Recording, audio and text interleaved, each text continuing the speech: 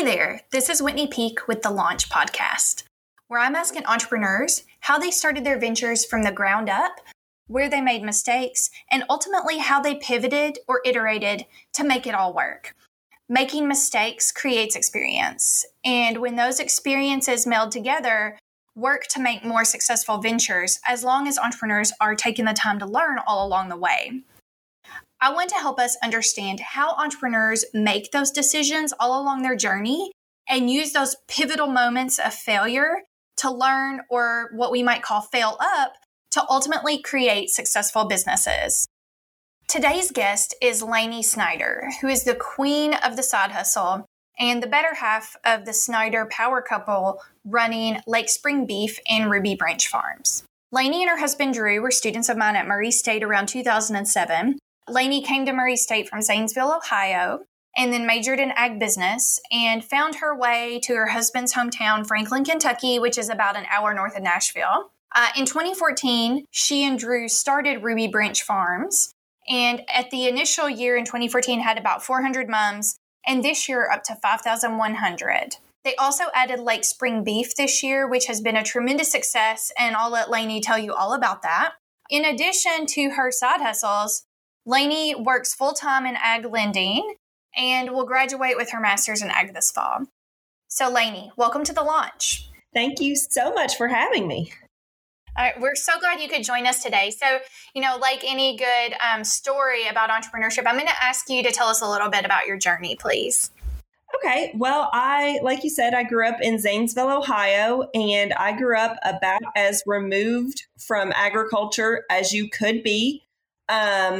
A lot of people can say, I used to go home, go back and visit my grandparents' farm, or, my great aunt had some land or something like that. And I had none of that. The closest tie that I had to a farm and to agriculture would have been my great grandparents that I never met.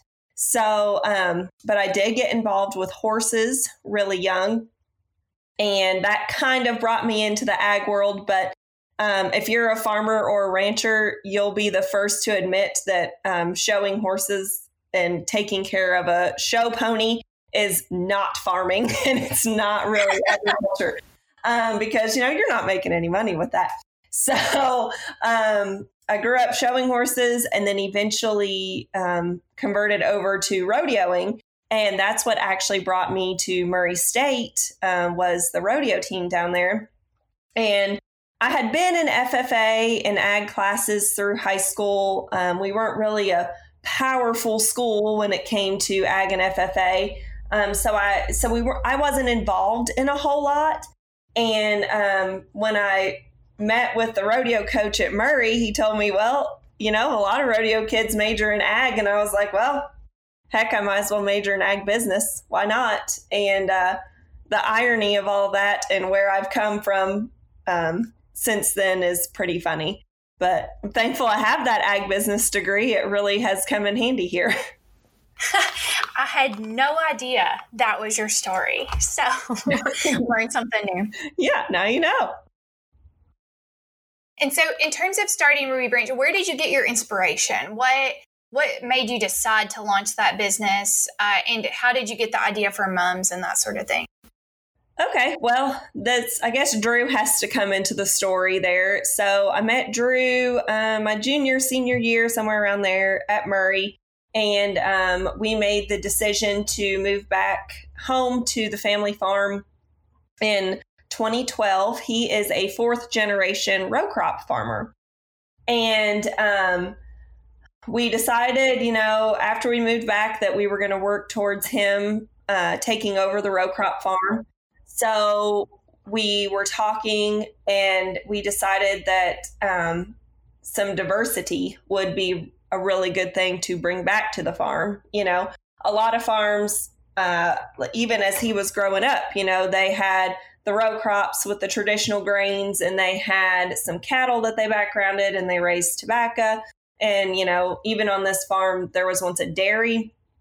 And it kind of in the 90s, people tended to shift towards one way or the other. And around here, that one way really was the row crops. So we decided we wanted to diversify the farm a little bit and do something a little out of the box. So Drew kind of threw out the idea of raising some mums, and he had majored in horticulture for a couple years while he was at Murray. So he was a little bit familiar with raising mums. And I thought, well, that's kind of strange, but we can try it. Why not? So we jumped in with that in 2014. And like you said, we started off with 400 mums and a little pop-up tent and a handful of pumpkins. And we've just kind of slowly let it grow from there. So obviously, that was a big leap that you made into that and a big investment for a young married couple. What were some of the mistakes or the obstacles or challenges that really stick out to you that you learned the most from as you guys launched into that venture? Well, let me think about that.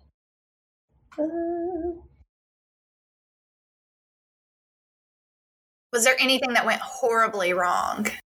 I would say when we first jumped into it, we made the mistake of thinking that we knew a lot more about raising mums than we did.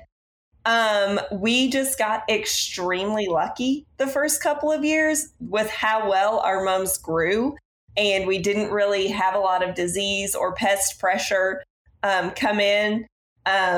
So that was definitely a learning curve. About the third year when we got to about 1,000 mums, when things kind of started to go wrong with the mums, we had to take a step back and be like, wow, we are not God's gift to mum growers. We've just gotten really lucky. We need to figure some stuff out. So we definitely learned that you are never the expert in whatever you're doing, because something's always going to prove you wrong. And that you've always got to keep learning and keep searching out new information. And what from customers has surprised you? So what did you think you knew about customers and what you had to offer them versus maybe what they wanted? Or is there anything that you thought would happen one way, but that actually happened another with your customer base? We thought that it was going to be a whole lot easier than it was to sell mums and get people to our farm. We just thought we'll raise a good product and people will, if you build it, they will come, and yeah. That's not always the case. I had quite a bit of experience in customer service, and I wasn't sure, how they would feel coming out to the farm. But for the most part, it's been very pleasant. I've found that when people come out to buy mums and pumpkins, they're pretty happy. It's not like they're mad because they have to replace an appliance, so they're coming to see you. When they come out to the farm, they're pretty pleasant. They're pretty happy. And luckily, knock on wood, we haven't had just a lot of negative experiences. Was there anything, maybe you thought that one color would be a big hit and it was actually another that was in high demand, and so you ran out of one thing, and any experiences like that? Oh my gosh, yes, every year. The only mums that we know for sure people are going to like are candy corn mums, but even then we don't raise as many as I know that we could sell, because what happens if next year we raise twice as many and people don't like them anymore? Preferences are super fluid, and people change their minds a lot. But one place that we have continually failed forward is our wholesale accounts and fundraiser accounts. That has been a whole new challenge of, we give people numbers that, they need to sell, and either they oversell completely. They say they're going to sell 200 and they sell 300, or they say they're going to sell 50 reds. Last year was a year for red mums for some reason. And we were short about, I think, 400 or 500 red mums. So we actually had to outsource and drive about 2.5 hours round trip just to get enough mums to fill those orders. So there's always surprises like that. that, we're trying to figure out how to prevent, but it's humans. We're not perfect. No, that makes it a little bit more difficult. This is just a snippet and a snapshot, but I was out there last weekend picking up my own mums, which were orange, by the way. And I noticed that, to me, your target customer at that exact time of day, around 10:30 on a Saturday, looked like parents of small children who desperately wanted it to be fall and were already trying to wear flannel. Yeah. But in general, who do you see as your primary customer or your primary segment that you're dealing with in terms of your mom customers? Our target market is pretty much going to be that young family, especially the people that we are marketing to come out to the farm and spend a couple hours. We do have games and a corn maze, and most of that stuff is going to be geared towards the younger children. But we also have an older customer base. I don't want to call it the seniors, but the senior customer base that really like to decorate their homes and are really like chrysanthemums. So we typically see them on the afternoons during the week. And we've changed our hours a lot over these last 6 years to try to figure out, when our target customers want to shop. And that's definitely been a learning experience as well. So I've really enjoyed over time getting to watch your social media evolve and see how the business changed through the lens of that social media. And also, I think that set the stage for you to enter a new market as well. So do you care to talk to me just a little bit about how your social media journey and how you see it has evolved over time? Yeah, social media is a huge part of our business, and I think can be a huge part of a lot of businesses. The way I started it was just trying to make sure everything I posted was positive and professional. And then that's just kind of evolved over time to show a little bit of our personalities and to be funny. But I think the most important thing is that people never came to our page and saw anything just negative or unprofessional. And I actually took some classes, spent a little bit of money, and learned about social media marketing. And one of the biggest things that I took away from it is if you want to be good at social media, you need to make it a job and make it a priority, because people can tell the difference between, if you just kind of post erratically or if you're actually making a conscious effort. Wait a second. Is that why none of my stuff has gone viral yet? Because I don't make a conscious effort? It could be. It could be in those hashtags, Whitney. You gotta stay on fleek with the hashtags. Is that the right thing? Well, I have personally enjoyed the journey of Cuddles Marshmallow, the miniature donkey. He's one of my personal favorites. Yeah. I enjoy his prisoner logs. Yes, he's way more famous than I will ever be, and that's okay. He's really cute. You're basically the pioneer woman of Franklin, Kentucky, so I wouldn't underestimate yourself. And in that journey to the ranch, do you care to tell us a little bit about what you have going on in your beef business and sort of how you started that and what was your motivation to do that and how's it going? Sure. Well, the beef business kind of came out of a necessity. So I was gifted my wonderful Delilah Eleanor, which is a cow, when I moved to Franklin back in 2012, and she was a bred heifer. So she had a calf, and then in a couple years, her heifer calf had a calf. So I was slowly growing this herd.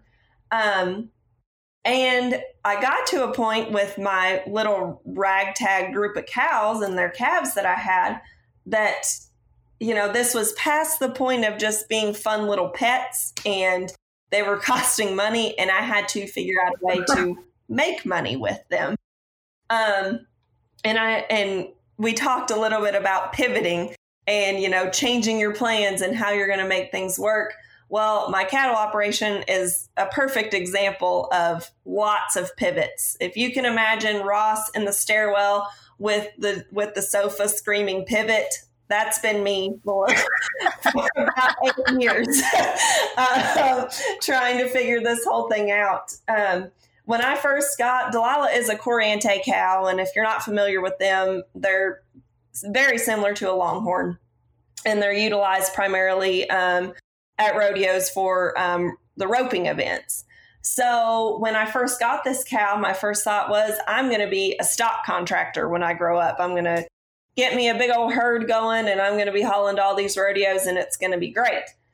Well, then as I start getting into that, I realized, wow, I'm going to need way more head of cattle than I have space for. That's not going to work.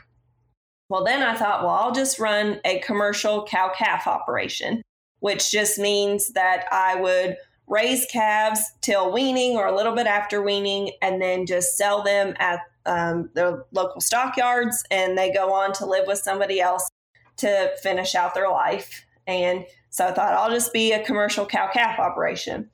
Well, then I went and took a Kentucky Master Cattleman class, and they were explaining how little money you make on a calf per year. In Kentucky, on average, it was less than $50 a calf that you actually, I wish I had my notes. I think it was on average, once you count out depreciation and everything, like the average farmer makes like $5 a calf or something crazy like that. Like, why are more people not doing this? Yeah, I know. Like, it's obviously the way to get rich in this state.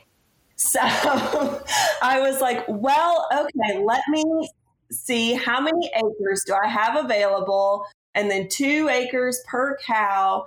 And okay, so I can have 15 cows.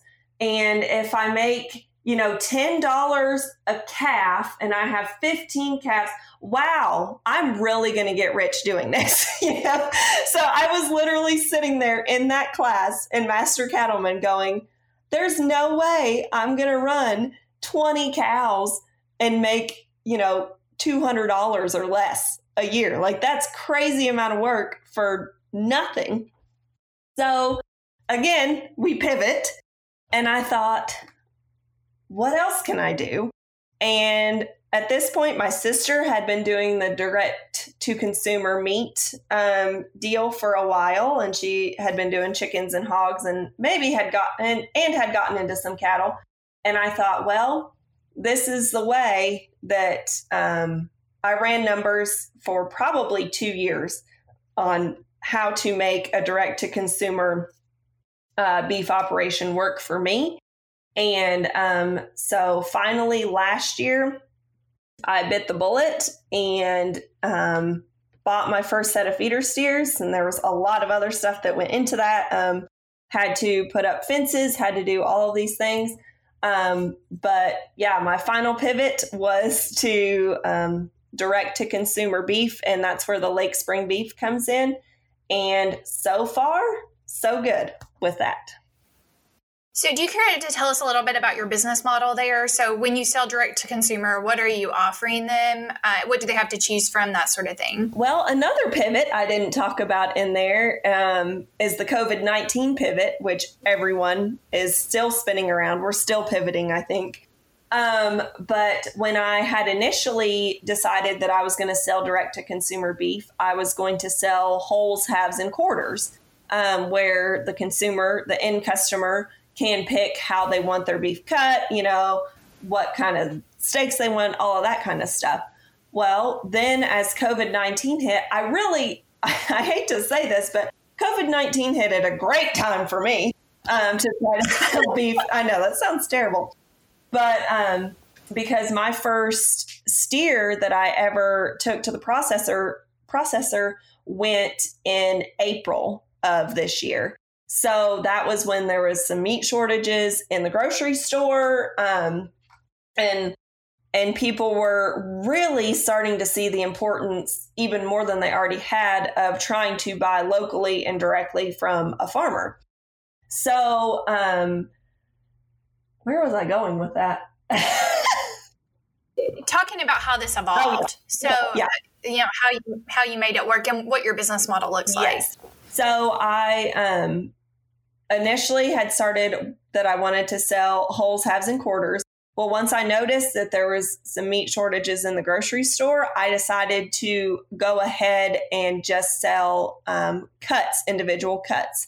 And I knew from the beginning that that was a more profitable way to go about it, but it's also more time consuming and going to be having to work with more people individually. Whereas if I sold 2 halves to a steer, I'm only dealing with 2 customers. Whereas if I'm selling beef off of a steer and 500 pounds worth of individually cut beef, I'm working with, possibly 100 people.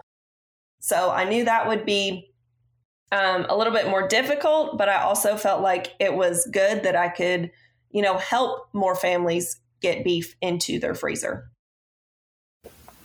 And how fast did you sell out when you made the offering this fall? So my first steer in the spring, I sold 500 pounds worth of beef in about 4 hours. But again, that was when people were legitimately concerned about getting beef into at the grocery store. This fall, I offered about 750 pounds worth of beef in pre-sale, and I sold that in about 5 hours.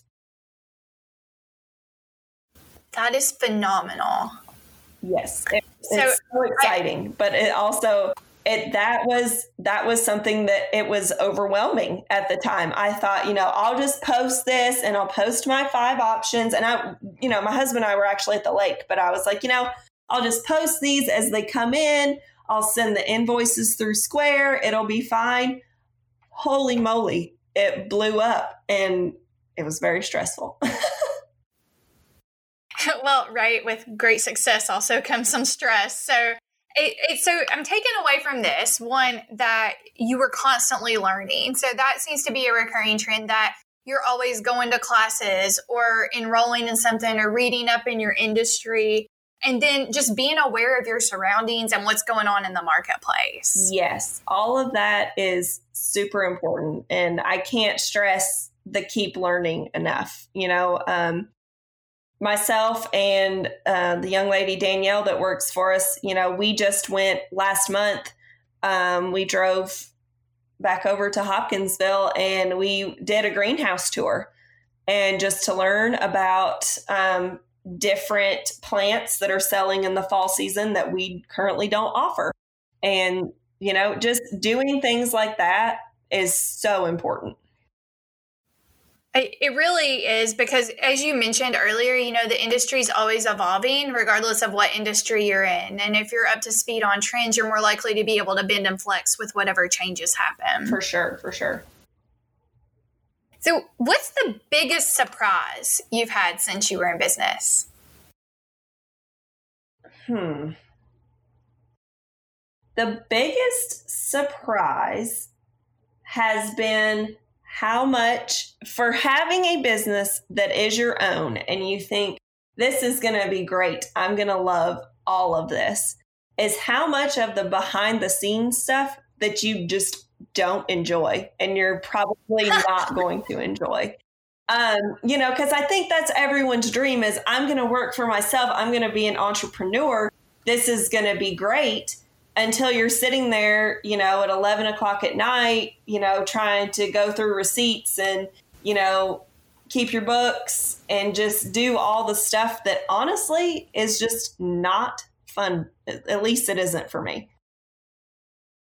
Well, and maybe someday you'll be to a point where you get to work on the business and not in the business, so that you don't have to do bookkeeping. Yeah, well, I will say I'm pretty fortunate that Drew, who is my husband, is the primary bookkeeper of this establishment, but I still get called in, and I'm in charge. I am pretty much solely in charge of my beef stuff, so I get enough of it.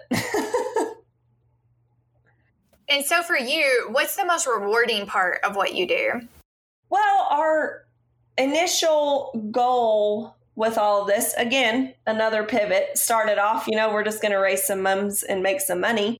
But by year 2, I realized like, man, there is a disconnect between the common person in the U.S.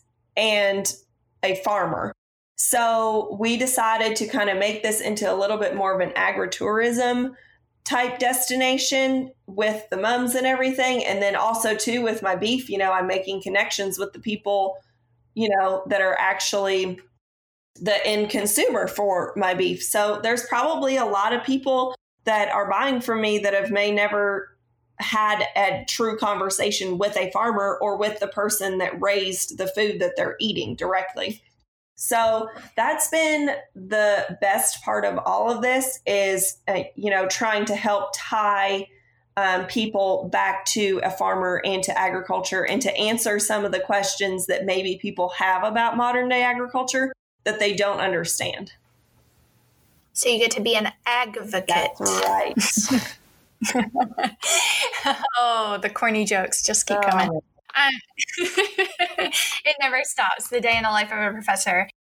So tell us what's next. Like, what's next on your radar, and how are you investigating that to figure out whether or not it'll work? Yeah. So our goal with Ruby Branch every year has just been to steadily grow.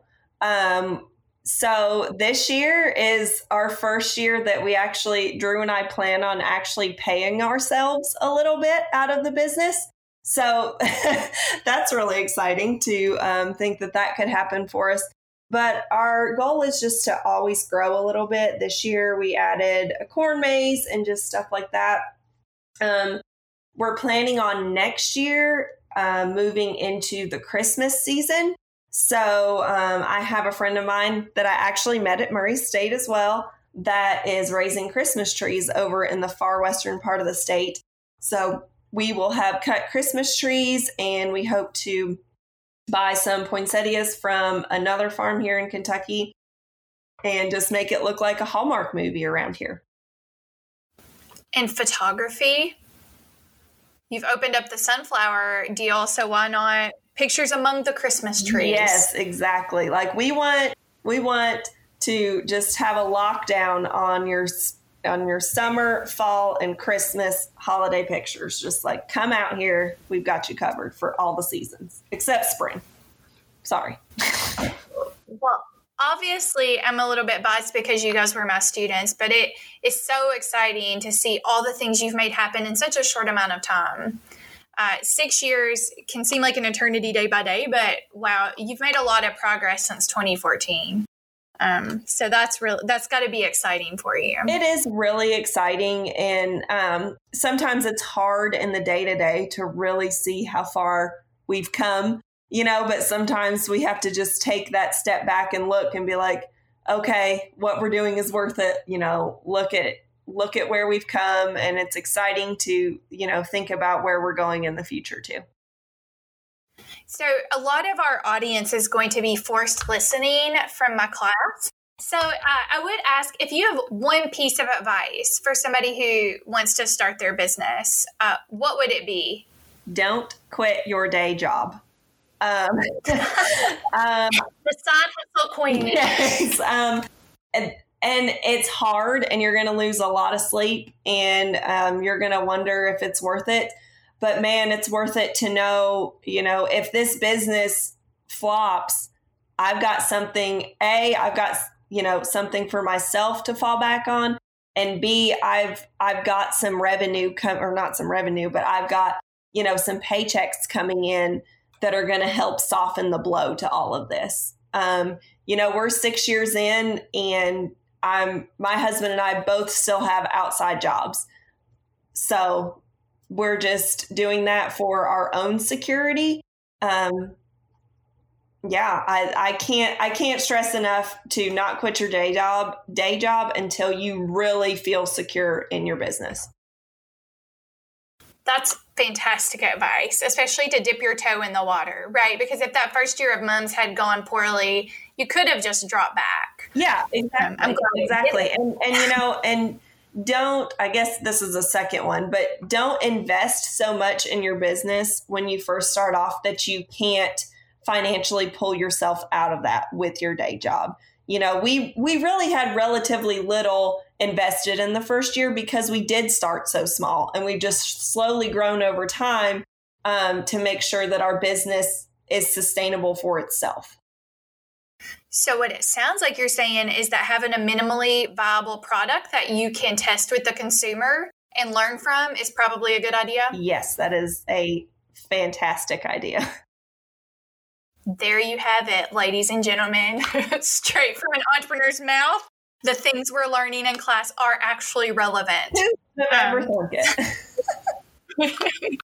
So, Laney, I can't thank you enough for your time today and taking time to talk to me about your experiences and what you've learned along the journey. And I know those who are listening will be able to take a lot away from it. Well, thank you so much for having me. And thank you for your wonderful ag econ lessons back in the fall of 2007. I'm sure some of it stuck in there and I'm using it today. I'm sure. If we can remember back that far. Oh, yeah. I've still got my notebooks somewhere, I'm sure. Thanks so much for listening to Laney's journey here on The Launch with me, your host, Whitney Peak. Tune in for our next episode on anchor.fm/The Launch, Spotify, Apple Podcast, Google Podcast, or wherever you listen.